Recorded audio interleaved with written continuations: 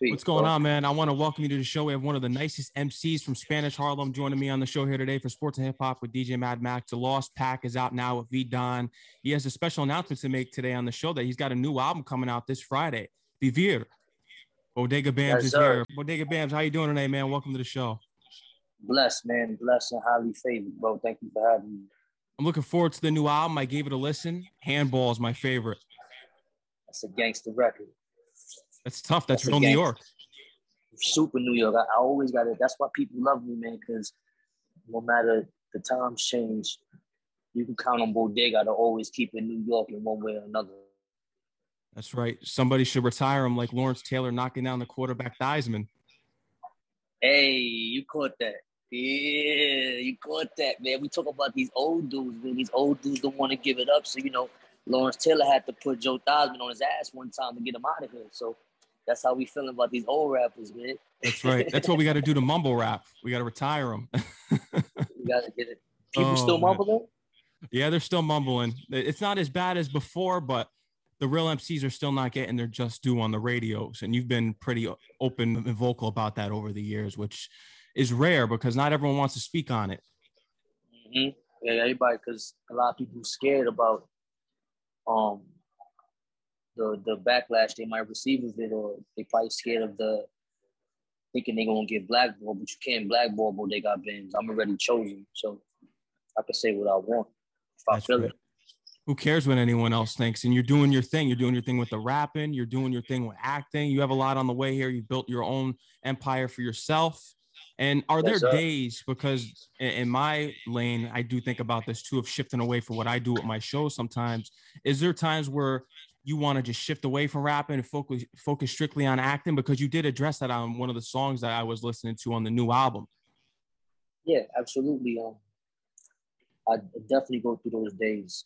But then I also got to remember that, I got a responsibility as far as like music go. Like I've been able to amass, a fan base of people who believe in me, who trust in me, you know what I'm saying? So I got to think about that, you know what I mean? Like, and understand that, it's a responsibility now. Like, I'm not doing this just for me no more. I'm doing this because a lot of people look up to me and they look forward to my music. So, music is always going to be in me.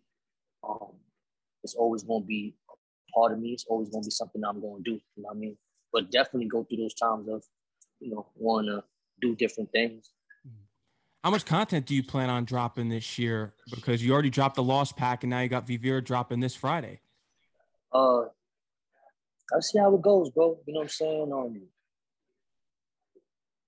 I really don't like to plan like the way I used to, man. I was one of those kids that when I used to study for tests, I would fail. And when I didn't study, I would pass. I was one of those kids. So, there's nothing wrong with always dropping new music and staying consistent, you know what I mean? Because that just revs up your numbers on the streaming. But I could feel like I want to drop 10 albums this year. I could feel like I just want to drop 2. You know what I mean? It depends on how it goes. That's right. Vivir's to live. Do you feel as though that you're living life to the fullest?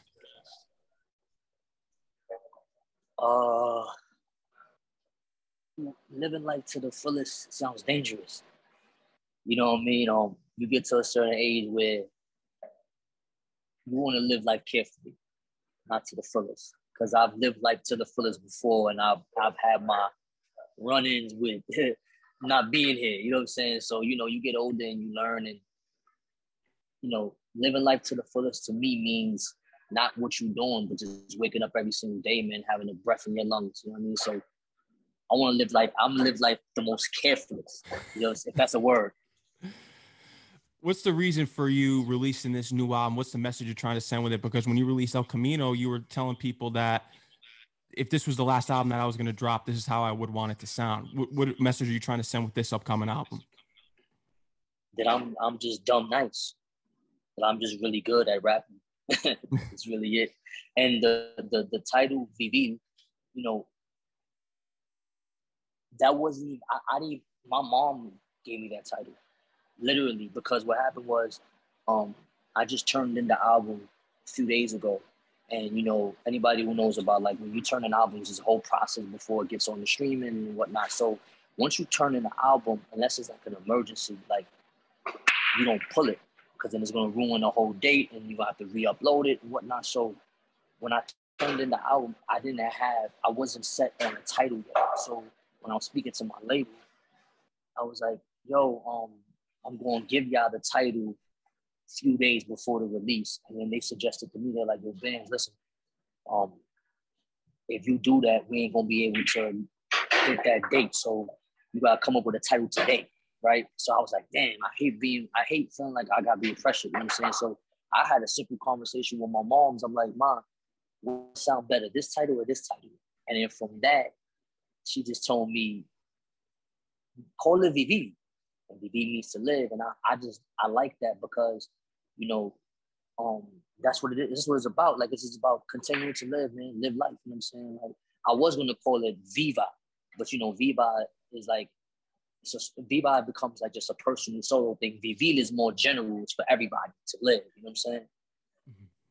You have a lot on the way here. I'm looking forward to this upcoming album, and I'm sure your fans will too. This is a nice surprise for them. Real hip hop. You're bringing it back. We're getting some more Bodega Bams, but I want to get into the beginning of you growing up in Spanish Harlem. How was the experience of growing up there, man? It was wonderful, man. I don't have too many complaints. You know what I'm saying? The fact that I survived the neighborhood I'm from, you know what I mean, it's a blessing. You know what I'm saying? I know a lot of people who ain't here no more. I know a lot of people who are in the same position they were 25 years ago. Because, you know, when you're from the hood, that's what happens. Like, you stay in the same position and there's really no way out. So I don't really have no. It was amazing growing up in Spanish Harlem, man. The danger of it, you know what I mean? The survival of it, everything to me was a blessing. It was cool. I don't have no problem of, or no bad memories, you know what I'm saying? But I did outgrow Spanish Harlem, you know what I mean? And I did realize that if I didn't leave Spanish Harlem, I never would have became Bodega Bams. I would have became a statistic. I had to leave my hood and establish myself somewhere else, get a name in order to get that respect when I came back to Spanish Harlem. So, you know, that's how it is too a lot of times, you know, with rappers, actors, any kind of creative, like, you very rarely get the love in your own hood. You know what I'm saying? Even if you, anybody who like knows the Bible, even Jesus, like, Jesus didn't get love in Nazareth. That's where he's from. Like, that's Jesus, right.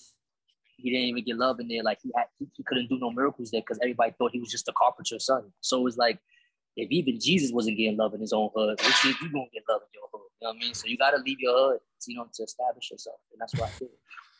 100%. You did that. To start off in the rap perspective in your journey, it all began with the recital of you learning how to recite Dear Mama. That was the first rap song that you recited.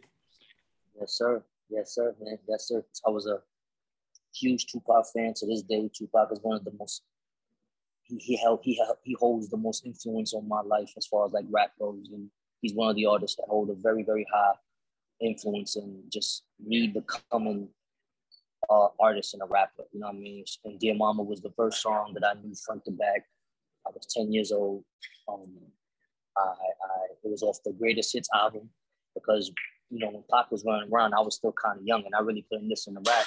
But when he died, I stole the Greatest Hits album, and I think Dear Mama was on the second CD because it was a double CD. And I remember just hearing that song over and over and over and over and over. And the shit was just, I loved it, man. You know what I'm saying? I loved it. So that was the first song I knew. Fun fact, if people are real journalists out there, and I know you know already 100%, Tupac's from Harlem. Yes, sir. Where he was born in Harlem. Born in Harlem. Yes, sir. Born in Harlem, then he moved to Baltimore. Then he moved around a bit. Then he moved to California and whatnot. So, yeah. Imagine if Tupac stayed on the East Coast. That would have been crazy. I mean, even though he was, to me, I consider Pac an East Coast rapper. I don't consider him a West Coast rapper. He didn't rap like Snoop Dogg. He didn't rap like E40. You know what I'm saying? Like, he didn't dress like them either. So, you know, Pac was just he was like a Mad Max, man. He wasn't a part of no set, no coast. It was just so happened he aligned himself with West Coast dudes. But I never considered Pac a West Coast rapper. That's interesting. That's an interesting take. That's probably one of the first times I've ever heard a take on Tupac. You never looking at him as a West, and it makes sense from what you said, 100%. Especially the jerseys and everything. He had the East Coast style.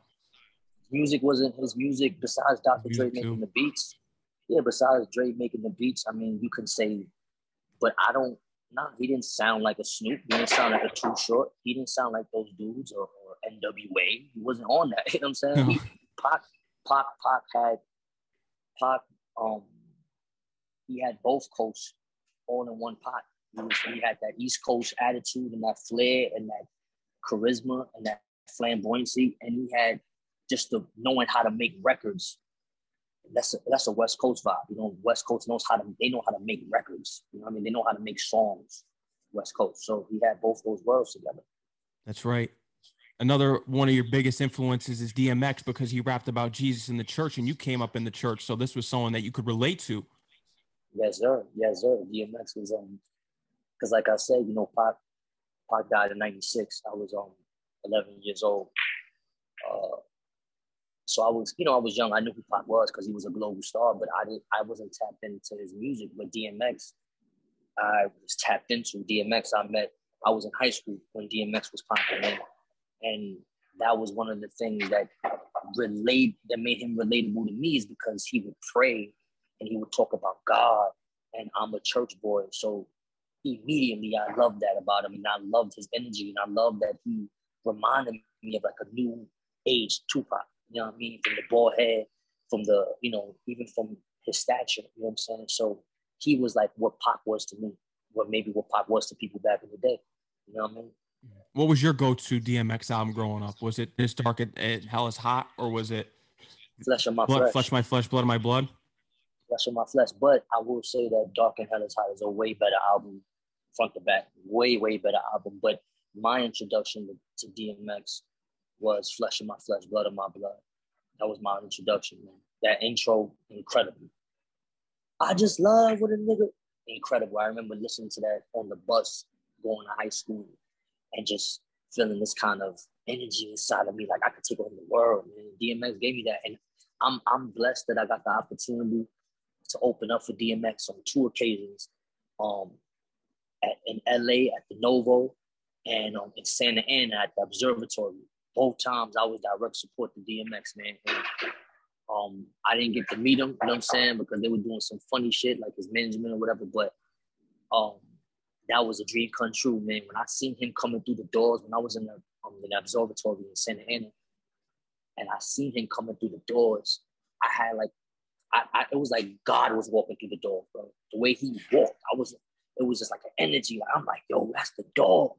Like, it was a time, man. And then his manager at the time, he was like, yo, because I had on all army fatigue on. You know, we both from New York, we in LA. You know what I'm saying? The population over there is mad Mexican guys who got, you know, who they unbelievable supporters of rap. So we dressed in fatigue. I'm dressed in army fatigue. You know what I mean? So I knew DMX would appreciate that. So when he was in his booth watching, word got sent to me that he was like, yo, he liked this shit, bro. He liked your whole vibe. Because, you know, I knew that he was going to relate to that because of how we was dressed. That's amazing that even that you got to saw him, even though you didn't get to meet him. I heard the story, especially with the management. You tried to get there, but they weren't letting you pass. They wouldn't let me pass, man. And then I almost got into a situation where I had to balk on the manager, you know what I'm saying? Because when after I finished performing, then X was coming after. So I stood on stage. And when I stood on stage, like the manager, I'm not gonna say his name, he's not even his manager no more, but the manager at the time, he was trying to clear me off the stage. So the way he asked me, I didn't appreciate it, and I had to bark on him one time. I had to be like, yo, my man, like, the fuck is you doing, bro?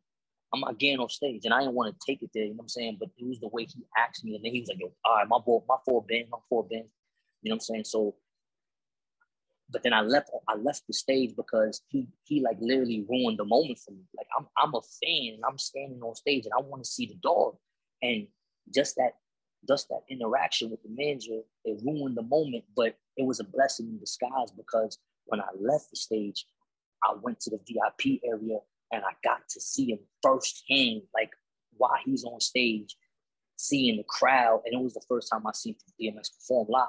So, you know what I mean? It was a blessing that I didn't stay on stage because had I would have stood on stage, I was on the side. So I probably never would have seen him full throttle. You know what I mean? He had to be in front, you know what I'm saying? So, but yeah, man. And then I tried to see him afterwards and I waited like 2 hours, bro. And I was drinking, you know what I'm saying? I was, having a good time. And then there was a moment, because I kept on telling the manager, I'm like, yo, bro, tell the dog I want to see him. I want to see the dog, man. He's like, all right, Bams, I got you. Give me some time. I got you, Bams. So then after like 2 hours, bro, I'm like, yo, I'm Bodega Bams. Why am I waiting for 2 hours? I'm out of here. And I just left. I had one of those moments where I was like, yo, you know who you are, Bams? Like, you ain't got to do all that. You know what I'm saying? If it ain't meant to be, it ain't meant to be. So I left, you know what I'm saying? I didn't get to meet him or whatever, but, I'm glad I got to share the stage with him. You did get to meet another influence of yours, which is Puff Daddy. He's one of your favorite artists as well. I think he helped you set up an interview with Mano when you're doing some interviews for a DVD series. Nah, he didn't. He didn't help me set it up. I had a friend, my man C Gutter. He was doing a DVD, a street DVD with rappers and whatnot, and he needed. So he was the one that was holding the camera. My man C Gutter. He needed somebody to interview the rappers. So he was like, "Yo, we're gonna interview Mano." So I cool. So we go to in front of the Atlantic Records building, right by Rockefeller Center in Manhattan, New York. And I'm politicking with Mano. I'm talking to Mano. I was literally an interviewer, bro. Before I was even a rapper, I'm interviewing these dudes. And Mano, and we won't even remember this. And I'm interviewing Mano. And while I'm interviewing Mano, he's about to talk about Puffy because I guess at this particular time, he probably had like discrepancies with Puff. You know what I mean? He was cool with Lil' Kim at the time. So I don't know what was going on. But he was about to like talk about Puff. And right when he about to talk about Puff, the Phantom pulled up and Puff come out. And Puff walking in the building because I guess Bad Boy had an office in that building. And I never forget, I'm seeing Puff come out the Phantom. And I'm like, yo, that's Puff, B. Like I had another moment like, wow, that's Puff. And he walked by Mano and he said, what up, Mano? And Mano's like, what up? And he went in the building. And when he went in the building, Mano looked at me and like started giggling, like, cause he was about to talk about him. And it was like some straight, like by chance that why you about to talk about him? He pulls up. And then Puffy had sent some bodyguards to he said send some bodyguards to Mano. He's like, yo, Mano, can we talk to you on the side? And we had to stop the interview. So I guess Puffy probably felt like he was about to talk about him. So Puff sent his bodyguards to stop the interview and to bring Mano upstairs so they could talk privately. Word. You also interviewed Jim Jones too. Interviewed Jimmy. That was a good time too, man. That was a good time. It was around the time when he was beefing with True Life. I'll never forget. We was in Soho and I didn't know how to interview him because Jimmy has always been known as like a tough guy. So, I'm a young kid, you know what I'm saying? Like I'm already intimidated because he's an older dude. He's known to be a tough guy. So I just wanted to come at him correct. I didn't want him to, midway kind of like play me or disrespect me if I asked the wrong thing. So I try to be real proper. And I never forget, like literally in the first few minutes of me just talking to him, he stopped and he was like, yo, bro, talk to me like we some niggas in the street, bro. Because I guess he probably seen that I wasn't no interviewer guy. I was probably seen I was some little street kid that was trying to, a little bit nervous. So he was like, yo, bro, talk to me like we from the street, bro. Like, talk to me however you want to talk to me. And I was like, all right, cool. So then when he said that, I loosened up. And then I started talking to him like he was one of my mans in the hood. And this was around the time he was beefing with True Life. That was funny. High school was an important time for you because at this time that you actually, your first love was acting. You were into poetry. You read Langston Hughes and Edgar Allan Poe, but you really found your footing in hip hop because it was so popular at the time, and you started listening to Eminem and then Big Pun, Capital Punishment. We'll get into Capital Punishment in your story of the CD Walkman in a few minutes. But when you started battling people in high school, you were using lines off of the Slim Shady LP that people wouldn't even know in your battles, and people thought it was whack. Incredible, right? Yeah. But that shows you also that Eminem wasn't really popular in the urban communities in New York at that particular time, because I represented them. I was a youth of that community. And I remember 98, 99, it was all about Jay-Z, it was all about DMX. Believe it or not, people loved Memphis Bleak at that time. People was, Fab just came on the scene. So Brooklyn had like a stronghold in New York rap. And here I was listening to something totally different, because there was something about Eminem that just drew me to him. It was just magical to me. And I feel kind of happy that I didn't like Eminem when the whole world was all over him. Like, I liked Eminem very, very early on, bro. Like, and then, he had a record called, what was it? It was called Role Model, off the first album. And he was talking crazy on that record. Like, he was saying, he was going ham. So I'm like, yo, when I battle, I'm going to take these rhymes because these shit is fire, and I'm going to make believe it's me. And they looked at me like that shit was cold garbage, bro. Like, nah, that's whack. Get out of here. And I'm like, wow. So it was crazy. Yeah. Unbelievable. That's insane. And then, speaking of Big Pun, because I wanted to bring that up, you had Capital Punishment in your CD Walkman. Someone walks by you and says, "What are you playing?" And it's Capital Punishment. And they said, "Man, what's with this Spanish shit?" Yeah. That's insane. Yeah. You've even explained it. Pun wasn't getting love. He didn't really get love until after he died. Yeah. Yeah. I mean, again, I'm from a section. I'm from New York. I'm from Spanish Harlem. So I could speak for my section, and I was a youth around this time, and niggas wasn't pumping Pun, bro, like that. I'm sure Pun was real heavy in the Bronx. I'm sure Pun was real heavy out of state, but in Harlem, niggas wasn't really pumping Pun. And I was going to pump Pun, you know what I mean? Because I was a fan of hip hop, and, he was Big Pun. And I had a homie from the Bronx who loved Pun. He's the one who put me on. You know what I'm saying? Had my homies from the Bronx and put me on, I probably never would have been pumping Pun either, because I'm from Harlem. Harlem and the Bronx is so different. Like, the kind of music we like, everything is different, especially around this time. So I never forget, I borrowed the CD from my man from the Bronx, and, I'm walking through the projects, and,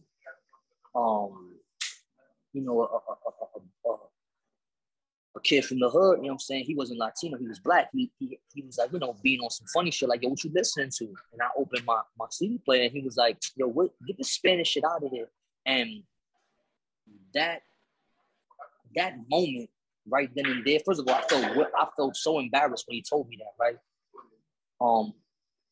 But that moment kind of cultivated me as I got older, and I started to realize what my purpose was and what my voice was. And I was like, you see, this was every day. We had this kind of like underlying racism between Blacks and Latinos.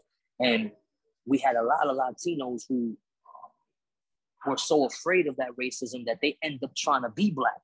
And I told myself that I was never going to do that. I told myself that I was going to be straight Latino. Like, I'm not going to be another nationality, another ethnicity, none of that. I'm going to be Latino. I'm going to be so, moving forward, when I got into the rap game, that's why I was so proud. And, I pumped my heritage so much because of that moment. I remember that. And I ain't never want nobody to ever look at me and say, yo, man, get this Spanish crap out of here. Get the Spanish dude out of here.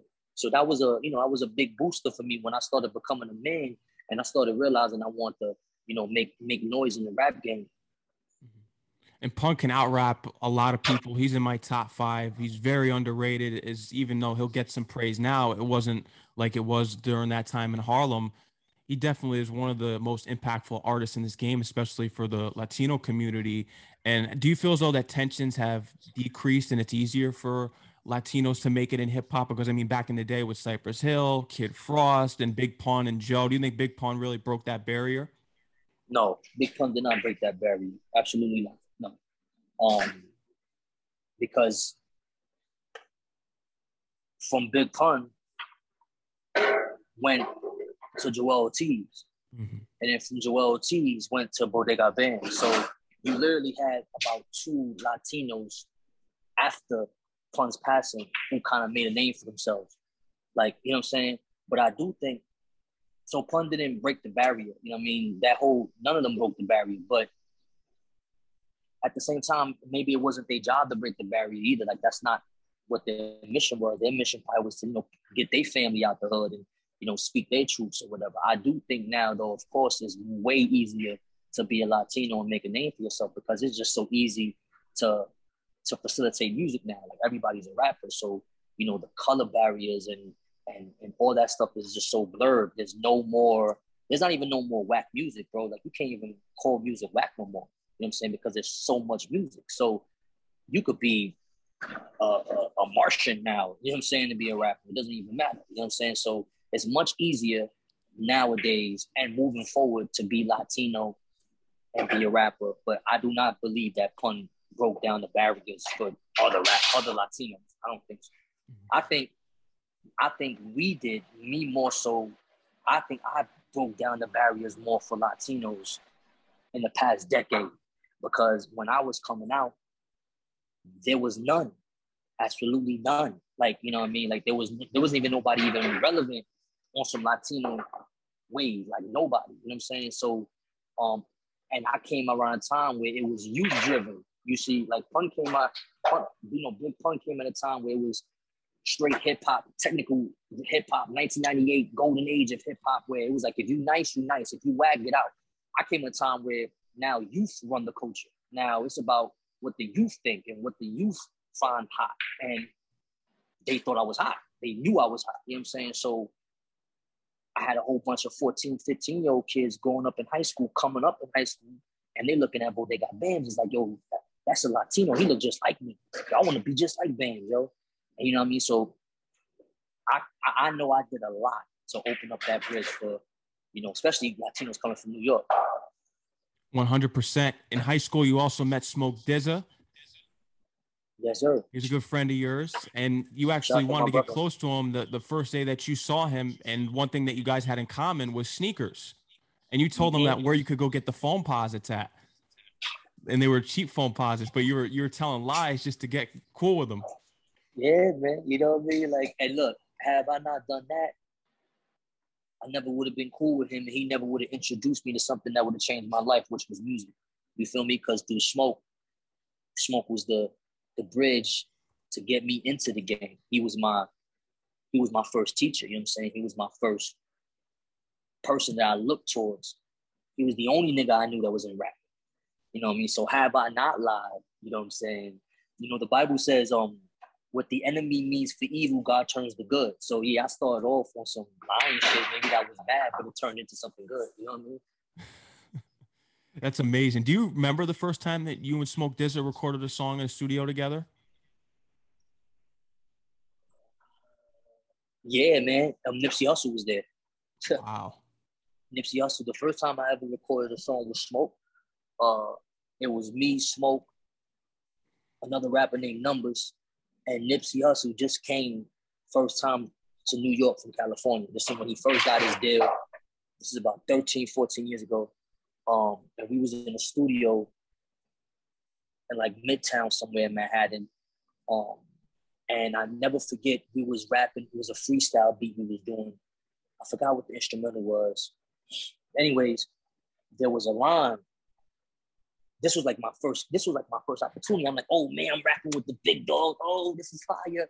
Because up until that point, man, I was just like running around doing crazy shit. Like, I just wanted to pop niggas' heads off. I was on some goon shit. I didn't really care about rap. I just wanted to be a part of it.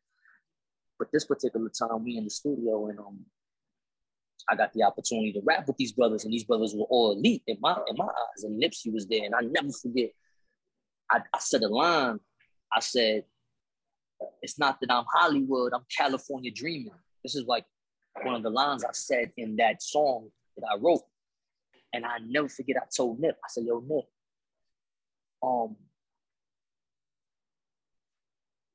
the line before that was raised in NY. I can't believe I'm breathing. It's not that I'm Hollywood. I'm California dreaming. So what I did was I said, yo, Nip, I'm going to say this part, and I want you to come in and say the California dreaming part because you're from Cali. And he was like, got you, Benz. Like, off rip got me. And he did that line for me, man. I never forget it. He did that line for me. That song actually exists too. I just don't know where it's at, but it's in existence. That's tough. Did you ever get to run into Nipsey again? Man. I never got to run into him when I made a name for myself and then I started bubbling. Never, man. Unfortunately. But he's another dude who I never forget, man. He gave me some sound advice, and it cultivated me into the lane that I end up creating, and the sound of music that I end up going hard with. You know what I'm saying? Anybody who listens to my music, I'm really heavy on like the Latino Spanglish, the Latino samples, salsa samples. I've been heavy on that for 15 years, even before I was even known. And I never forget, I had a song about 15 years ago that had this Latino vibe, and it was an old school salsa song that we flipped, and nobody was doing that. Even to this day, nobody really does it. That's why, I'm Bodega Bams.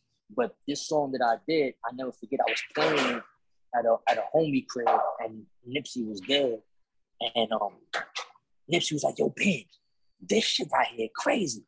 He said, yo, keep on making this kind of sound, bro. He said, yo, keep on making this kind of sound, cuz. Kept on saying, every time he spoke, he would say 6-0. He's like, yo, keep on making this sound, 6-0, 6-0. Keep on flipping that. So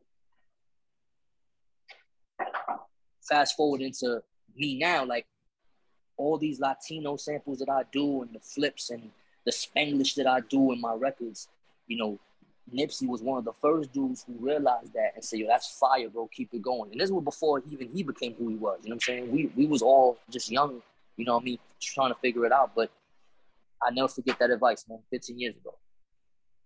That's insane. And rest in peace to Nipsey and DMX, all the fallen soldiers of hip hop that we have lost. Flawless the Demon, you've had many names over the years, Nate Bambino, and all the way to the Bodega Bams right now. How do you reflect on your years of battle rapping early on in your stages? I'm happy for the long journey, man. You know what I'm saying? Like, people don't realize, man, I was, I say I got my start being an artist. Like, when I mean by being a real artist, like, started making money, calling this my job, I would say like in 2012. But people don't realize, like, I started like in 2007, 2006, for like 6-7 years, for like 6-5 years. I'm going through these different changes, these different names, this battling, this, going to any kind of event that had to be about music, finding people, paying to perform, begging blogs to post me, emailing influencers, hey man, post my stuff, getting denied by them, getting denied by all these people. It took me like 5 years before anybody said, yo, who is this kid? You know what I'm saying? So, it's been a long journey, bro. I've been in this, bro, for like a good part of about 20 years now, bro. Like, literally 20 years. You know what I'm saying? Like, I know people found out who I was a decade ago, but I was in this a decade before that. You know what I'm saying? Just figuring it out, you know what I mean? Rubbing shoulders with people, running into people, man. Like, it's been a long journey, bro. 100%. You put a lot of work in. All Eyes Off Me was an album that you released addressing that you feel as though people weren't watching you at that time, especially when you checked some radio hosts who weren't keeping up to date with the releases that you had out there, rightfully so. Do you feel as though the all eyes are still off you? Has your perspective changed at all? I don't care anymore. That was a amazing album that I put together, but it was coming from an emotional standpoint. Like, I was caring about the eyes that I thought were genuine. They weren't on me anymore, and I took that personal, and then it made me realize, like, this business is fake. It's not real. So why get mad at that? These niggas ain't your friends. These people at the radio station, these people over here, they know who you are, yeah. But this business is built on what you doing for me lately? So if I'm not doing nothing for you lately, that's how fast you're gonna forget about me. And in 2016, you know, when I made that album, it was just happening. Like I was just coming down from a high of being on the radio for like 6 months every single day. And then all of a sudden I started getting on the radio and I started seeing how people changed. And during my time on the radio for that long, I thought that I was building relationships, genuine relationships with people. And then I soon realized that it wasn't genuine. You know what I'm saying? And I don't mean they bad people like they were trying to snake me, but they wasn't really my friends. You feel me? And I'm a dude that I'm a friendly guy. So if I call you my friend, it's not because I want nothing out of you. It's because I really got love for you. And I had to realize that that's not 90% of the game is not like that. 90% of this game is what you doing for me. So to answer your question, I just don't care no more. You know what I'm saying? I don't care if my perspective is as long as I got one eye on me, I'm happy and I'm blessed. Yeah, I don't think that the game has changed you in any way, because I feel as though that you've been genuine, especially when getting your role in Smilf. You treated everyone with respect from the top to the bottom on that set, and we'll get to that. You getting that role in a minute, but I don't think you've changed as a person, even though everyone changes around you. That's how you know you're real in this industry, when you notice everyone else around you changing, but you're the same. You gotta stay the same because, you know, and I'm heavy on that. Like, you know, my tone might change, right? Like my body language might change, the way I greet you might change, but my heart has always remained the same. And again, what I learned in this music game, in this music business, is that, you know, people with good hearts, and what I mean by good hearts, people who have good intentions in their hearts, it's very hard to navigate in this game because there's a lot of things that a good-hearted person is not going to do, including myself. There's a lot of things he ain't going to do. There's a lot of things he ain't going to stand on. There's a lot of things he ain't going to be about. And this game is not built on it. This game is built on being fake. This game is built on, I'm going to take your neck off. This game is built on, I don't care. I would leave you blind. I would leave you broke. That's what this game is built on. So when you have a few people who got good hearts, it's very hard to navigate. We can navigate. Clearly, I'm still navigating it. Clearly, I still got a name, but it's not as easy as others who don't have the same heart. You know what I'm saying? Like, and you know, I don't think that's bad or good. I just think that people are different. You know what I'm saying? Like, I'm not, I want to be successful. I want to achieve my goals in my way, not because I had to snake this person, not because I had to sleep with her, not because I had to be cool with this guy, even though I ain't really like him, not because I had to chase down that DJ 100 nights. I don't want none of that, and I'm not doing it that way. I want to do it the way I want to do it. You feel me? And you're doing that. And just looking back at the deals and the meetings that you've had back in the day, especially with Atlantic, you go into that meeting and then things didn't pan out. And then you hear rumors about Def Jam saying that you were asking for too much, and you didn't even pull up to Def Jam. Yeah, it was a crazy time, man. It was a crazy time, but you know, blessing that I was even being mentioned and brought up, and you know, shout out to those buildings that was even taking the time out their day to even show kind of interest in me. You know what I'm saying? And, it didn't pan out the way I hoped it did, but that was a blessing as well. You know what I'm saying? I never looked at things as a missed opportunity. I mean, like, I'm a firm believer that, God takes you from glory to glory. So what I mean by that is, if God put me in a position where there was $1 million deal on the table and it didn't happen, that's not the end for Bodega Bands. God's going to either give me another million or going to make it two. You know what I'm saying? So, there was a point in time where, I was kind of like salty behind stuff that didn't transpire the way I wanted to.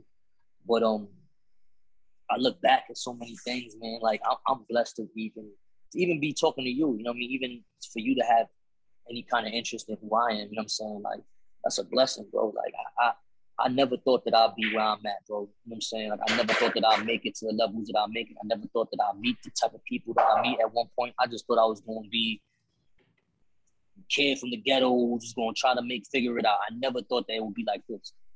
No, but you've been working hard, and you made some great relationships over the years, great music over the years, in which I'll never forget, and real hip hop fans will never forget.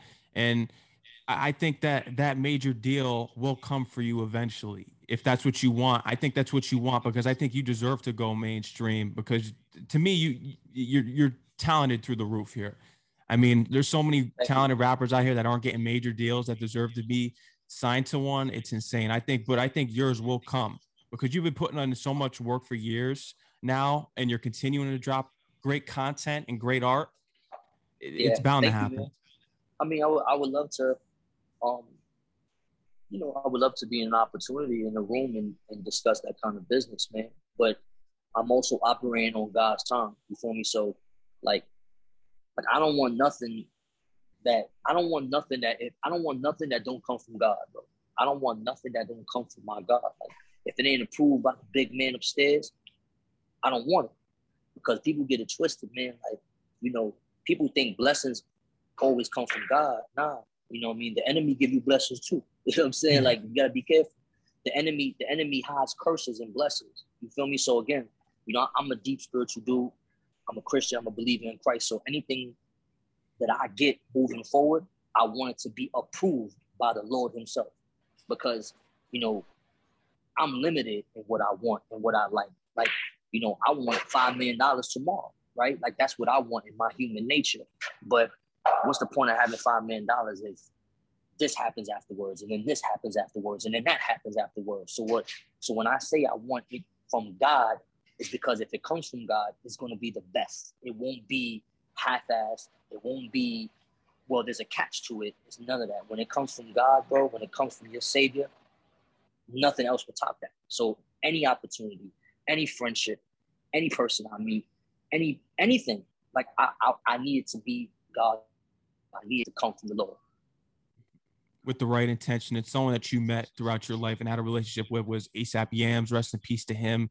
He was someone that was looking out for you too when you were going to be signing your record deal through RCA. Rest in peace to Yams. My brother, man. Yeah. It's a shame we lost him, another fallen soldier of hip hop we will never forget. He was going to be walking through that deal with you at ASAP Rocky's house in Soho. Yeah, shout out to Rocky. Shout out to my boy Flacco, man. That's my guy, man. I'm happy for Flacco, man. I see my boy out here bagging the hottest girl in the history of music, and it's a Harlem dude, bro. That's the homie. I feel nice that I know somebody like that. You know what I'm saying? Like that's cool. Word. When was the last time you spoke with ASAP Rocky? At Yams Day. Yams Day. Yeah, it was brief though, because he was running on stage and I was running the opposite direction. And we was in the hallway. And he was like, "Oh, Bams, what up, Bams?" And I gave him a hug and he ran off. So it was but every time I have a moment with him, he's the same dude. And that's what I appreciate. You know what I'm saying? Like every time I have a moment with that man, bro, like it's the same energy that it was in 2011. And that speaks a lot about his character because I know a lot of people who I met 5, 7, 9 years ago, and I run into them now, and the energy is different. The energy is different, bro, for whatever reason. You know what I mean? It could be because of whatever. It's not my duty to investigate, but the energy be different. And I'm big on energy because I'm the same dude. If you meet me tomorrow, I'm gonna be the same dude yesterday. I'm gonna be the same dude 10 years from now. You know what I'm saying? I'm gonna be the same dude. You know what I'm saying? So I appreciate when other people are the same, but I appreciate when it doesn't matter the stature. Like Rocky is the superstar, or they got Bams is nowhere near Rocky's stature, and yet you the same dude. That's respectable. You know what I mean?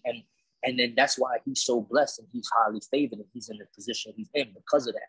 A lot of times when dudes be different and dudes get into a certain level and they start distancing themselves and, just being weirdos, that really doesn't prosper nowhere, bro. You end up being alienated. You end up being not liked. You know what I'm saying? And people start reading that off of you. You know what I mean? So, I pride myself in being the person that I stay the same no matter what. No matter if I got 40 million tomorrow or I got 40 bucks, I'm gonna be the same dude. I'm not gonna move the same way, right? Like I ain't gonna be doing the same stuff, but my heart, I keep on talking about my heart is the same. So if you know me before, you'll know me now. A favorite story of Yams that you had was when you pulled up to one of these clubs and he had this Gucci suit on and they weren't letting him in the club. And he said that I think it was work was on in the club. Yeah. And Yeah. he was like, that's my song playing in there. You're not going to let me in there. And eventually they let him in the club and they said, you got to have a 2-bottle minimum to get in here. Yeah. Yeah. And the bottles came out, the 2-bottle minimum, it was like 2,400. And as soon as we walked in the club, they already handed him the bill. And I appreciate that they were doing that, because it's like, just because you know we got money, don't try to finesse us. Like, let us want to buy bottles because we want to buy the bottles, not because you're giving us an ultimatum. And I don't respect establishments like that. And that's how it is in New York or whatever. But my man, Yams, you know, he was so high, he was so drunk. We were all drunk, we were all high, that he would have paid. He literally was pulling his card out of his pocket. And I remember we stopped him midway, like, man, yo, we out of here, bro. Let's go somewhere else. Like, niggas is bugging. We didn't even get seated. Y'all handing us the bill already. Like, we like, and we them niggas in the city. Like, how y'all doing that to us in this whack ass establishment? I think it was spot was called Greenhouse. I don't know if they even got Greenhouse anymore. I stopped going to clubs very long time ago. But yeah, man. So we dipped. Like, you know what I mean? Like, y'all gonna finesse us $2,400 over 2 bottles because you know we got it.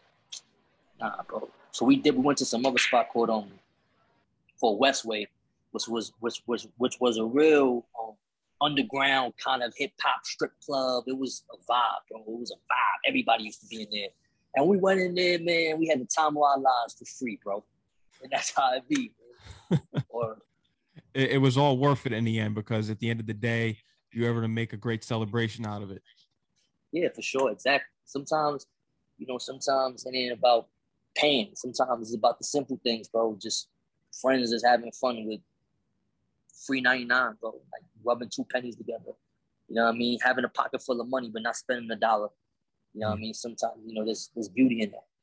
The Triangle of New York, Tan Boys, Flatbush Zombies, and ASAP Mob. Mm-hmm. Triangle of New York. I like that. That's fine. That's dope. That was a tough time. Oh man, that was a beautiful time, man. That was a beautiful time. And that was orchestrated by Yams. You know, that triangle you just said, that was orchestrated by Yams. It wasn't, he was the glue. He was the one who made everybody cool, because everybody had a common friend. You know what I mean? Like, Yams would, it's like going to a studio and you got 3 different rooms. And Yams would be in Studio A, Studio B, Studio C. Like, not a lot of people could do that. Like, and be accepted too. You know what I'm saying? Like, he wasn't a dude that was just floating around. And he was a dude that he could move in different rooms and still have that same reverence. You know what I'm saying? So he was a special dude, man. Rest in peace to Yams. You went to his funeral. You remain close with his mother to this day. Yes, sir. Shout out to Tati, man. Beautiful, beautiful, beautiful woman. Love her to death. Amazing person. Yeah, we speak a lot. You know what I'm saying? I'm always here for her. She always tells me that too. She was like, Bodega, you always here for me, Bodega. Ever since my son passed, she always like gives me props for that. And ever since I met her, I told her, like, I'm always gonna be here for you. You know what I'm saying? Like, you know, whenever you call me, you know what I mean? Like, I'll pick up, I'll call back. If I'm available, I'm going to your events. You know what I'm saying? Because, you know, she represented, yeah, for sure. Like, I would want somebody to do the same for my mom. God forbid if something like that would happen to me. You know what I'm saying? Like, I live life like that, bro. I live life like I'm going to treat others the way I want to be treated. You feel me? So why wouldn't I show that woman love? He was my friend. You know what I'm saying? Like, he was my real friend. So, you know, shout out to her. God bless her, man. She's been through a lot, bro. Yeah. And speaking of mothers, your mother's been very supportive of your career, even just family-wise back in the day, from McDonald's on Wednesdays and you getting the CD and the new DVDs. And then you watching the Grammy speech of Mark Ronson when he won for Uptown Funk. You were supposed to be on that record. He was going to play it on Hot 97, but he only had Action Bronson's verse on there. Then he called you up and said, oh, the mixing and mastering was too long. But you didn't care at the end of the day, because you said that guy on that stage that won that Grammy right there, he knows who I am, and he solidified me. Yo, that was a man. Shout out to Mark Ronson, man, because I could have easily took that situation and became bitter behind it, right? Because it's very easy to do that. And 100%. I literally turned it around and changed the perspective. Yeah, I really wanted to get on the remix. Yeah, I really wish they kept the verse or whatever happened, but it didn't. But the fact that that same year they won Song of the Year, him and Bruno Mars, the fact that the man was on stage accepting the award, this man personally, not his assistant, not his whatever, Mark Ronson personally looked for Bodega Bands. Then he found Bodega Bands. Then he personally was speaking to Bodega Bands. Mark Ronson telling me, I want you on the remix. What you doing for Uptown, nobody else is doing. This is what Mark Ronson was telling me, the acclaimed producer, respected producer. So I kept that perspective that it didn't turn out the way I wanted to, but this man know who I am. And I know that if I run into him again, it's going to be love because you can't fake that. You feel me? He going to remember that. So I might run into him. He might be with Lady Gaga. And he going to stop and say, oh, Benz, what's up, man? And it's going to be love. So, you know, I could have spent time. And a lot of rappers fall victim to that, bro, because this game is about high expectations, bro. This game is about, you know, what's old. And this game is built on egos too, bro. And, you know, I could have easily became a bitter guy and complained. And I remember when he sent me that, you know what I mean? I looked at it as, you know, I'm appreciative that you even explaining yourself to me because you, Mark Ronson, you ain't got to tell me nothing. You can just go off. So the fact that, you know, the fact that you even explained it to me, thank you, Mark. I appreciate you. You know what I'm saying? Like, and I know that I'm going to see him again. I know that we're going to work again. So, you know what I mean? It all works out the way it's supposed to. Bro. And that's why I think there's something greater in store for you too, is because all these great things have been put there in place, whether it's panned out or hasn't, it's been there. So eventually there's going to be one time that it does pan out. No, for sure. Like, yeah, man, you know, I think about that a lot. You know, I think about like, you know, my story is still being told. You know what I'm saying? Like, it would have been fun to have all these things happen, right? But then if all these things would have happened, what's the story? You know what I'm saying? Like, to me, the story is more interesting where it's going like, damn. To me, the story is because it's still building. It's still writing itself, right? Like, it's not written already. You know what I mean? So, you know, it's a constant, it's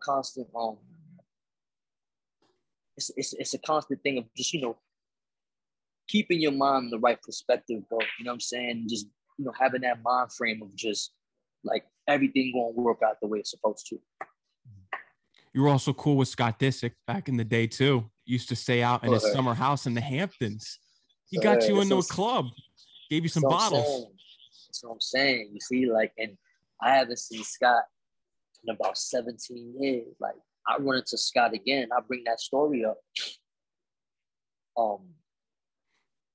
He gonna appreciate that because it's gonna put him back in the zone of before you was who you was. Like, we knew each other. You know what I'm saying? Like, and you can't make those things up, bro. Like, this is a real story. Like, I'm 18, 19 years old going to Hamptons, and he was just Scott. Like, he was just a hot shot from out there. I didn't know too much about him. Like, I just knew him as Scott. You know what I mean? I knew his friend. He had a friend named Tom. And cool guys, cool white boys, cool dude. And mind you, you know, this is my first time being around white people. Like, I don't grew up in the hood, bro. Like, I grew up around my brothers. Like, we was taught that the white people was the enemy. You know what I'm saying? All my life we was taught that. So this is my first time being around rich white people. And it was love, bro. Like, it was love. Like, they treated me great. You know what I'm saying? And he was one of those dudes where I was too young to get in the spot. And the security guard was, the bouncer was like, nah, you can't get in, you're 19. And I never forget, bro, that man came out that spot like, that's Bodega Bands. He is good. Bring him in. No, first of all, I wasn't even Bodega Bands yet. I was Nate Bands. Nate Bands. He said, Nate Bands? Nate? So, yo, he's good. He's with me. The bouncer opened. Again, I'm from Spanish Harlem, bro. Like, I've never experienced that up until this point. So imagine you getting deaded at the door. Imagine you getting denied. A white dude come from inside. It was like a movie to me. Come from inside, like, no, he's good. He's with me. They opened the the what's it called? The rope. The velvet rope. The velvet rope. I'm walking in there. Small spot too. It was in the Hamptons, like a 200 cap room, small. And I'm walking in. Every table got bottles, and all the tables got champagne. And he tell me, he like, yo, Bangs, take whatever you want. That's what Scott told me. Yo, Bangs, take whatever you want. I looked at him like, word. I'm going to different tables. I'm grabbing the champagne out of the bucket. Grabbing it. It was a time, man. It was a time. Man. I love that. You know what I mean? Because, you know, I'm blessed, bro, that I got to experience these things, man. You know what I mean? I got to experience these things. 100%. And all the way to your acting career, your mother was bringing you to early recitals when you were younger, when you were trying out for some things. Yes, she was. Yes, she was. It was a show. I've always been intrigued by movies and film, and just something about it, bro. It just does something to me. Like when I watch a good movie, there's nothing like it. You know, there's no comparison to like music to me. Like some people, you know, their thing is music. They can sit down and listen to an album and just feel some way. And I get those feelings too, don't get me wrong, but there's something about what a movie does to me, like what it does to my inside, bro, like my spirit. Like, it just moves me, you know what I'm saying? Like just, and I've always had that since a young kid. So I've always wanted to be in movies. You know what I mean? I just, you know, where I come from, we don't know casting directors. We don't know acting school. Like, we don't got that. It's either you a drug dealer or you a rapper. Or you play basketball. That's what it was, you know what I'm saying? Or you just a 9-to-5. But I always felt like I had a bigger purpose than just being a 9-to-5 guy. Not that there's nothing wrong with that, but I just felt like that wasn't for me. And movies was something I was always tapped into and loving, you know what I mean, appreciating movies, watching them, not just to watch them for the sake of watching them, but watching how they act, you know, watching how it's shot. Like I have a deep reverence for movies. And my mom, I guess she saw that early on, you know what I'm saying? And there was a show called Reading Rainbow. And she found out where the casting was, and she took me to the offices. It was like on downtown somewhere. And I remember going into a room. I remember in the room, there was a whole bunch of other kids there. And I remember going into the room, meeting with a guy. He asked me to read. And I read, and that was that. He never called me back. So, but again, you know, I remember those things, man, because it all adds up to where I'm going now. You feel me? Like, it just all adds up to where I'm going now, man. Like, being 8 years old, you know what I'm saying, going through that, and then where I'm at, moving forward, like, it was all lining up, you know what I'm saying? Like, it was all lining up. And again, you know, my mom didn't have, like, the knowledge or know-how to continue that, right? Like, she didn't, I'm sure she probably, when she heard a no, that was that. She was like, all right, well, let's go back to regular life. You know, a lot of other parents and a lot of other kids they'll keep on pursuing it. But where we from, again, it's a one shot deal where we from, bro. Like, it's not, we don't get those opportunities. You feel me? Like, our parents ain't taught that either. Like, to persevere and keep on pushing the kids. We're not really taught that, bro. You know what I'm saying? So, you know, I had to get it on my own. But I use that as an example. Acting was instilled in you all along, because it's something that you always have an interest in, and you implemented acting into your videos. Do you remember what you were going through at that time when you were forwarded that email to audition for SMELF? Do you remember what was going through your life or your mind at that time? Yeah, it was a beautiful time. Like, it happened. I was in the best state mentally that I've been in a long time. And I'm a firm believer that like the fact that I was in a positive mind state when it happened is the reason why it happened. Because if I was in a different stage of my life, if I was in a darker stage, which I was throughout my life a lot of times, that probably would have passed me on an opportunity like that. You know what I mean? But I literally, I was looking the best I looked. You know what I mean? I shed a lot of weight, so I was back in the gym. I was just feeling vibrant. I was feeling great. I was feeling like excited. So when that came in, man, that was just a extra insurance to tell me that, yo, I'm on the right path. Because it's, even the way it came in, like I didn't have to go see nobody. I didn't have to meet nobody. It came in through an email, bro. An email that I've never even seen before. You feel me? Like, so I'm not surprised it happened that way, because at that particular moment is when I started to change who I was. Like I started to, eat better, live better, and talk better, and treat myself better. So when I'm changing my mentality, then this big blessing from God that changed my life.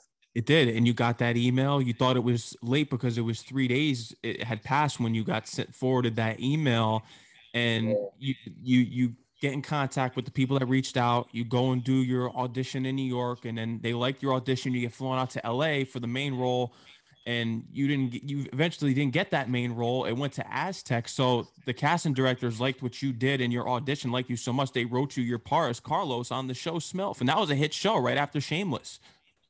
Hey man, that show got nominated for a Golden Globe. It did. You know what I mean? The first year. Shout out to Frankie Shaw. Man, yeah.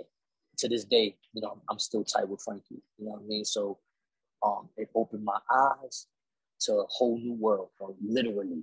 It opened my eyes to a whole new world, bro. Like, and it was all I ever wanted. I wanted to get in that building, acting. You know what I'm saying? Even going to the Paramount lot, like I was in awe, bro. Like when I went on the Paramount lot and we're shooting in the same building, in the same lot, in the same studio where they shot Full House, where they shot Saved by the Bell. I'm in there like, yo, this is crazy. I'm looking around at people. It's like regular to them. I'm like, y'all don't know who I am, where I come from. This is nothing regular. Like this is supernatural. Like I'm in there like so appreciative, bro. Like I treated everybody, and I made a conscious effort that I was gonna be that dude that was the super friendly guy, shaking everybody's hand, treating everybody the same way, smiling. You know what I'm saying? I felt like this was my dream job come true, bro. Unbelievable. You know what I'm saying? To the point where I just can't wait to go back. I can't wait to, get back in it and do it again. Funny story about Aztec. He was signed by Jay-Z. He was like, "Nah, you're the shit," and you're telling him that you're the shit. So you guys were going back and forth, and he respects you what you do out here for hip hop. Yeah, good guy, man. My man Miguel, man, good brother, good brother, man. We clicked right away. He was familiar with who I was, which was surprising to me. But it shows you how tight being a Latino in this game, how because there's not too many, and when you make a mark, it's remembered. You know what I'm saying? Because I didn't know Aztec knew who I was. Like, you know what I'm saying? Like, that's the first thing he told me when he met me. Because I knew who he was because I used to watch him on Smack DVD. And I knew he was signed to Jay-Z at one point. But when he reversed it back on me and he was like, nah, bro, you the shit. You the dude. You know what I mean? I was humble. But shout out to Miguel, man. It's a good brother. Santiago Gomez on FBI. You got that role too. Oh, that was my name? Yeah. That's fire. I didn't even remember what my name was. Yeah, that was a good opportunity too, man. That was a good opportunity, man. These opportunities are coming for you. Yeah, and what's crazy is that the same jail that I was, when I did that role for FBI at Santiago, the same jail that I was working in was the same jail that I got arrested in 10 years ago. Was that the one that you were rapping for everybody in, and someone in the jail said to you, you were nice? Nah, that was a different jail. That was a jail in Manhattan. This particular jail, I got arrested one time in Queens, New York, and this is like 2010, and I had an outstanding warrant from West Virginia. Crazy enough, I was driving to Ohio to meet up with High Tech, the producer. I was with Smoke, and I was with another dude, and we drive into Ohio, Cincinnati to meet Columbus to meet up with High Tech. And on the drive back to New York, I'm speeding the whole way, and I get pulled over in West Virginia, get a speeding ticket, didn't care about it, went on with my life. One day I'm in front of a strip club in Queens called Starlet's, making a whole bunch of noise. Cops pull up. Let me get your ID. Give them my ID. You have an outstanding warrant. You're going to jail. I'm dumb tight. It was raining. I was beside myself. That same jail that I had such a hard time, because around that time I was going through a lot personally. So that was like, this is the last thing I want to do is get arrested too. And it's crazy how God works. Like,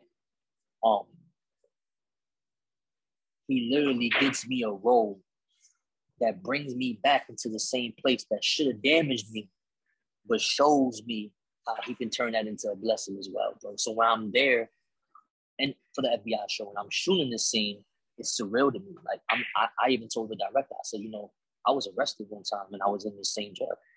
Like I wanted her to have that perspective of like, everybody here, y'all just acting and y'all just, working. Like, this is a little bit different for me. You know what I'm saying? Like, there's a story behind this. Like, the fact that I'm even here is divine.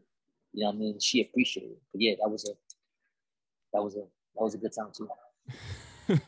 Another amazing story is that you had to audition for a show that Queen Latifah was in. I think it was called The Equalizer, if I'm pretty sure. I think that's what was it. You had that audition, you getting shot, and that was the only thing that you had to do for that. Yeah, you know what's crazy? I've auditioned for The Equalizer like 6 different times, bro, and they don't call me back. It's crazy. Oh, come on. They got to call you back one time here. Nah, you know what? It just ain't meant to be, bro. You know what I'm saying? But, yeah, shout out to that. I've auditioned like 6 different times, bro. 6 different times. Man, I've auditioned, bro. I've auditioned a lot, bro. I've been on about good over 100 auditions, bro, maybe in total since I signed with some agents, and I've only booked one show, bro, and that was the FBI show, and this is after Smith. So, it's been a journey, bro. You know what I'm saying? And I remember in the beginning, I used to get, frustrated because I wasn't getting callbacks, and I felt like I was doing good. But again, now my perspective is different, bro. Like, this is all leading into something. You know what I mean? Hopefully I can inspire somebody out there that is doing 200, 300 auditions and is not getting no call back. I can inspire somebody out there to keep going, because eventually you're going to get a call back. Eventually you're going to get that audition that's going to change your life. You know what I'm saying? So I'm happy, in the state of mind that I'm in, man. And I'm happy that, I'm happy I'm on this journey, man, because there's so much more in store. Mm-hmm. How were your experiences in acting classes? Because I know that you've heard you say that you want to get an acting coach because you don't want to learn just what Bodega Bams is in the role. You want to learn how to act as somebody, put yourself in somebody else's shoes as an actor, which is a character actor. I definitely want to, learn the techniques of acting, right? And just being I want to one day get into, Broadway, be a stage actor, you know what I'm saying? And just not act like myself. I know acting like myself, it's pretty cool when I can, book something and, I could do things just being myself because I'm a cool guy. You know what I'm saying? But yeah. I do want to act like somebody else. You know what I mean? I do want to go into those and be, and be respected as an actor, as a good actor, as a great actor. Like that's one of my goals. I'm not in this for the check. I'm not in this to be famous. Like, I want to be, inspiring, bro. I want to be influential in art. You know what I mean? I want somebody to look at my acting. I want somebody to look at a film that I do and say, wow, man, that changed my life, man. Like, that has inspired me. You know what I mean? Like, so it's bigger than just money. It's bigger than just fame, man. I really want to do this. I want to do this for real. You know what I'm saying? Like, the acting and be respected. You know what I'm saying? So I'm definitely going to get into the right acting school. I've been in a few acting classes. It was super fun. It's a lot of exercises, which is cool. And I'm definitely going to, tap back in. You know what I'm saying? Definitely tap back in. I've read a few books too on acting. You know what I'm saying? I do want to always keep my natural ability though, and I never want to make it robotic, because that was one of the things that a homegirl of mine on the set of Smith told me. Because I was asking, I was like, "Yo, you know about any acting classes?" And he was in LA. I'm like, "You know about any acting classes I want to look into?" And she was like, "Yo, babes, it's cool to know that, like the acting classes, but this natural ability that you got, this confidence, this charisma you got, you want to keep this as fresh. You want to keep this as is. The more you go into acting classes, the little it starts to take away, and you become a robot." And I appreciate that, because I never would have known that. I'm thinking, you know what I'm saying? I'm thinking just like, let me go to acting classes or whatever. But she's giving me a different perspective. Like, yo, you got a natural ability to yourself. You know what I'm saying? So That's right. And there are times that I've thought about that, because I'm someone that wants to pursue acting in the future as well. And I look at it as, isn't it more natural as if you got it or you don't have it? So it seems as though that you have it, and there's other people out there that have it. I've read a lot online about actors who never took acting classes in their lives. Johnny Depp is one of them. He never took acting classes. He's one of the biggest actors of all time. One of the biggest actors of all time. Yeah, man. It's I was watching a documentary the other day about Val Kilmer, and he can't, his voice is messed up, so he can't even speak anymore. He had like a surgery of cancer or whatever. Anyways, he was the youngest person to get accepted to Juilliard. Juilliard is a acclaimed acting school. He was the youngest person ever, right? Mm-hmm. And here's a guy who he's all about technician, acting. He's all about that. He's all about learning to act, right? And that's cool. But then what happens is, again, if you don't have that natural charisma, that natural ability, I feel like eventually, to me, you're just going to die out. To me, you're not really going to be, you know what I'm saying, a person who's going to be around forever. You know what I'm saying? Because it's like, some things you just can't learn, bro. Some things is just in you. Some things you're born with. You know what I'm saying? And there's a lot of people who, they want to be actors. They want to be actors. They want to be actors. So they're going to go to the schools. They're going to pay as much money for the acting classes. And all that is good because it's all the grind. But keep some of yourself too, right? Like that natural ability, whatever you have, man, that natural charisma, whatever you have, try to guard that as much as possible, because, once that leaves, and once you become a different person, you'll never get that back. You become a robot. Yeah, you become a robot. And then, you become like, when I was watching the documentary about Val Kilmer, they were saying things like he became a difficult actor to work with. Like he was a difficult guy. And it makes sense, because this is a guy who's the youngest guy ever accepted in Juilliard. I mean, his ego was probably through the roof. He probably looked at other people and was like, I'm a way better actor than you. Like, you guys don't know nothing about acting, right? Like, I don't know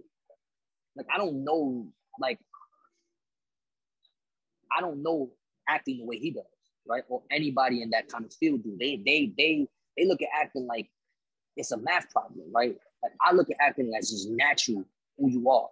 Like, what can you do to light up a stage or light up a scene? Like dudes like Denzel, like they this natural ability. You know what I'm saying? He's just a natural dude. So a lot of these dudes who go to school for acting, they become like wizards of acting, but then it feeds the ego, bro. And they think they're the ones, and they think that they're the best. And then, you end up being the guy who's too hard to work with and too hard to deal with. And there's a lot of those. And same thing with rap, bro. You know what I'm saying? Like, you can really be one of those guys who just has this natural ability of just knowing how to put music together and knowing how to rap. Or you could be one of those guys who teaches himself, and then end up building this ego of just like, I'm the best or whatever.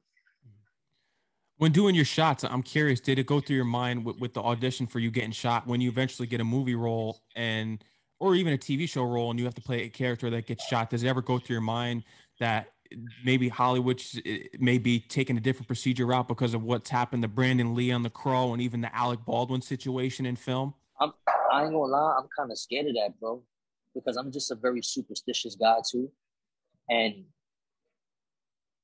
I think about that a lot because I want to be in like action movies, and I want to do the action, and I want to do scenes where, it could involve some fighting or some violence. And if I ever get that opportunity, I have to see the gun, bro, each and every time. Like, I got to see it before you doing anything. Like I need to see that. You know what I'm saying? Because I don't know how people just could act and there'd be a gun and just act like everything's gonna go good. Nah, bro, like not me. I'm sorry. Maybe because I'm a street kid too, right? Like we just don't play with guns. Like these people out here be, you know what I mean? Like Brandon Lee, you know what I'm saying? God bless, but he was I don't know how that happened. There's a whole his father being cursed and then Conspiracy. I've looked in that his family curse. I believe the male side. I definitely believe that there was probably a plot to take him out for sure. Because that type of stuff, bro, like even the Alec Baldwin thing, bro, that's ridiculous, bro. Like it's ridiculous, man. Like how I don't play with that, man. If I'm doing the scene where there's a gun, I need to see the gun each and every time. I don't care if we do 100 takes. Every time, I need to see that gun, bro. I agree with you, and all actors should be that way.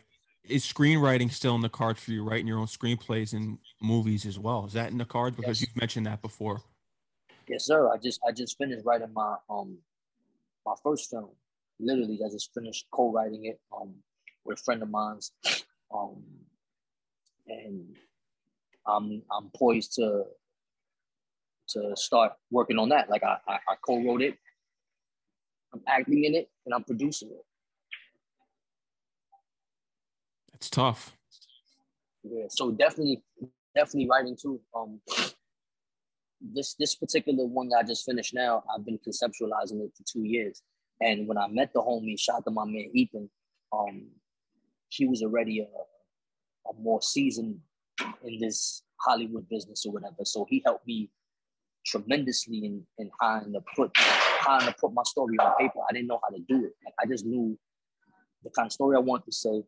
I knew the lines. I just didn't know how to write it in writing format. You know what I'm saying? And he helped me tremendously, and we ended up writing together this amazing film that we're going to start working on very, very soon. We're doing a lot of stuff behind the scenes, making sure everything is good and everything, and all our ducks are in a row. But this is going to be the first of many films that I'm going to write, that I'm going to produce, and I'm going to act in.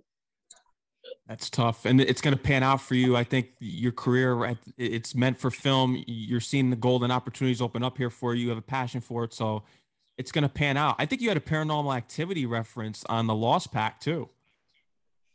Yeah, like Paranormal Activity when I ghost right. Yeah, man. Yeah. Hey, listen, Hollywood needs somebody like me, man. They need someone of my knowledge, of my know-how, of my just where I come from, my culture. They need someone like me in the game. I do believe with the right opportunity, with the right timing, that I can shake everything up. I do think that I can do things in this game that hasn't been done before, maybe ever or in a long time. I can do a lot of revolutionary things. That's the kind of mind frame I got, bro. Like I'm here to make history. Like I'm not here to play around with it. Like I'm really here to do some real historic things in film. So I can't wait till those doors open and when God says it's time. It's going to happen, even if there's a future Scarface opportunity, because you wore the same outfit, the same shirt that Al Pacino wore in Scarface. You had the opportunity there. That's tough. Yeah, man. That was fun. That was shout out to Universal. We was on the Universal lot, and we were using their clothes. You know, Universal has their own clothes or whatever that they keep on recycling for new movies. And one of the shirts I had on was the same shirt Tony Montana, Al Pacino had on in Scarface, man. That was, again, man, like, yeah, I'm big on manifesting too, but, you know, manifesting through God. I mean, not self-manifesting. I don't believe in that, but I'm big on that. You know, little things like that. They all mean something, bro. Like, you know what I mean? Who knows? I might, like you said, who knows? What if I get the opportunity to be a part of the new Scarface, or I meet the director of Scarface, or, you know what I'm saying? Or I do a movie with Oliver Stone, or I get to meet Al Pacino before, you know, he passes on. You know what I'm saying? Like, all this stuff line up. You gotta line up, bro. You know what I'm saying? And I noticed that, and when those type of things happen, I don't take them for granted. You know what I'm saying? Like, I try to appreciate and to look at every moment as just a stepping stone to the next. Al Pacino, one of the all-time great actors, can do The Godfather. Then he has to step into his role as Carlitos Way, and then he can play a Cuban role of Scarface in Tony Montana. Carlitos Way is Puerto Rican. Very, very, very underrated movie. In my opinion, it's one of my top 10 favorite movies of all time. I think it's an incredible movie. I think, to me, it's better than Scarface. That's just my opinion. I think the acting is better. Sean Penn is in there. I think the writing was incredible. I think the way they shot it, I think the look of it, everything. That movie, Carlitos Way, is incredible, and I think it's very, very underrated. You know what I mean? Compared to like Scarface, and compared to like The Godfather, these other movies that, you know, Al Pacino made his bones in. You know what I mean? Carlitos Way got to be up there, man. Mm-hmm. Would Bodega Bams do a horror movie? Hell yeah. Yeah. Hell yeah. Hell yeah. I love horror, bro. You know, me and my brother, I just finished watching the new Michael Myers for the first time. It was incredible. I love what they did. I love how they switched the story up. Big horror fans. You know what I'm saying? Me and my brother Ola, again, I'm a movie guy. So, you know, being a young kid, that was the rebel thing to watch horror movies. You know what I'm saying? Like, that was what I thought a rebel was. We used to watch the horror movies, the worst of the worst, bro. I remember being 11 years old, wanting to watch The Exorcist. And I remember just being into all the Friday the 13th and Halloweens and Freddy's, the Child's Play and the Freddy's, and yeah. So I'm from that culture, bro. Horror, and the Texas Chainsaw Massacre, bro, and the list goes on, bro. Like, you know what I'm saying? So I would love to write a horror movie too, man. Just in the perspective of just a hood dude, like we see a lot of the same horror movies. You know what I'm saying? Like, it would be interesting to see a horror movie again. That's why I say Hollywood need a person of my capabilities, bro. They need somebody like me. They need my mom, because I bring a whole different spectrum of people. I bring a whole different culture of people who are into great movies, but they're not being spoken for. I think you can do that for sure, especially a great horror movie. We definitely need one of those nowadays. And, you know, horror's been lost for a long time, because when you look back at the golden age of horror, the 70s and the 80s, that was it. Yeah, it's you know, but listen, man, like, I think, well, not even think, you know, there's nothing original under the sun. You know, cinema and film is a business that's been around for over 100 years. I mean, everything is being remade. Like, so, you know, the original things of anything is always going to be better. And it's kind of hard to, you know, make a great horror movie, like you said, nowadays, because everything has been done. But I do think that it's super possible to continue to make great horror movies. You just got to get different minds and different perspectives. Like, Jordan Peele was incredible. Like, Jordan Peele, like, he is literally revolutionizing horror, how he's doing it, just by the stories. You know what I'm saying? Like, his stories are incredible. Like, what he's writing down. You know what I'm saying? So, you know, you got the exception, bro, of some horror directors who are definitely making different kind of films and are definitely revolutionizing it. Mhm. I bet you a lot of people wouldn't know that the director of Scarface, Brian De Palma, made Carrie, directed Carrie back in the day. That was one of his first movies. Yeah. Yeah, made Carrie with John Travolta in it. Yeah. Yeah. Sissy That Spacek. movie, yeah, Sissy Spacek. That movie's incredible. That movie's a bug out, bug out. Um, yeah, yes, a lot of people, man. Even I was watching the new Spider Man. I thought the new Spider Man was dope too, but I'm still a fan of the first Spider Man with Sam Raimi.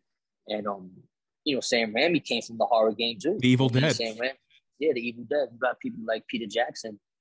Before he Did King became, Kong. He did yeah, The but even Frighteners. before that, yeah, he was into the horror game too. I mean, like in New Zealand, that's how he started his game.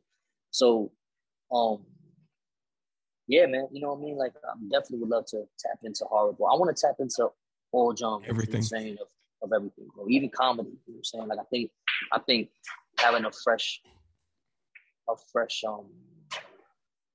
ideas in comedy too. I think comedy's been kind of like regurgitated as well, but I think, a fresh looking comedy is needed too, and I could bring that too. 100%. Bodega Bams, is there anything else you would love to let the audience know that we haven't covered today? You got the upcoming album, Vivir, dropping this Friday. I'm looking Friday. forward to it. Nah, I think we covered. It was a great conversation with you, man. I appreciate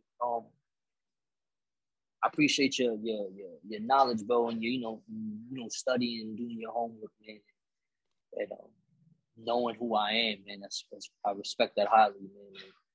And, I would just say, for the people who've been in tune with me, who've been supporting me through this journey, I appreciate y'all. Thank y'all. I love y'all to the bottom of my heart. And anybody new who's coming in, welcome. There's a lot of dope stuff going to happen. A lot of revolutionary things is going to happen. A lot of big things is going to happen, man. And, I look forward to the future, brother. 100%. You listen to Handball, you got some big things on the way too. It sounds as though your agent calls you with some more acting opportunities. So we're tuned into that skit at the end of Handball, and we're going in Yeah, right man. away here. Bodega's got the flavors. That's why his name is Bodega. He's got everything for you. He's got the song cries. He's got the handball songs, and he also can act. So he's got it all for you. I got it all, man. I gotta wear more than one hat. And I'm like a paper boy with this hat on. You feel me? I can even get on the bike and deliver papers if you want, man. We could do everything, man. You know what I'm saying? And you can't forget he's a huge Knicks fan, which I respect because I'm a huge Knicks fan. Can't go wrong with Yeah, that. man. Come on, man. Come on, man. We haven't had a chip since 71, 72. We need it. You know what I'm saying? Like, yeah, huge Knicks fan. Huge Knicks Yeah. forever. Die hard.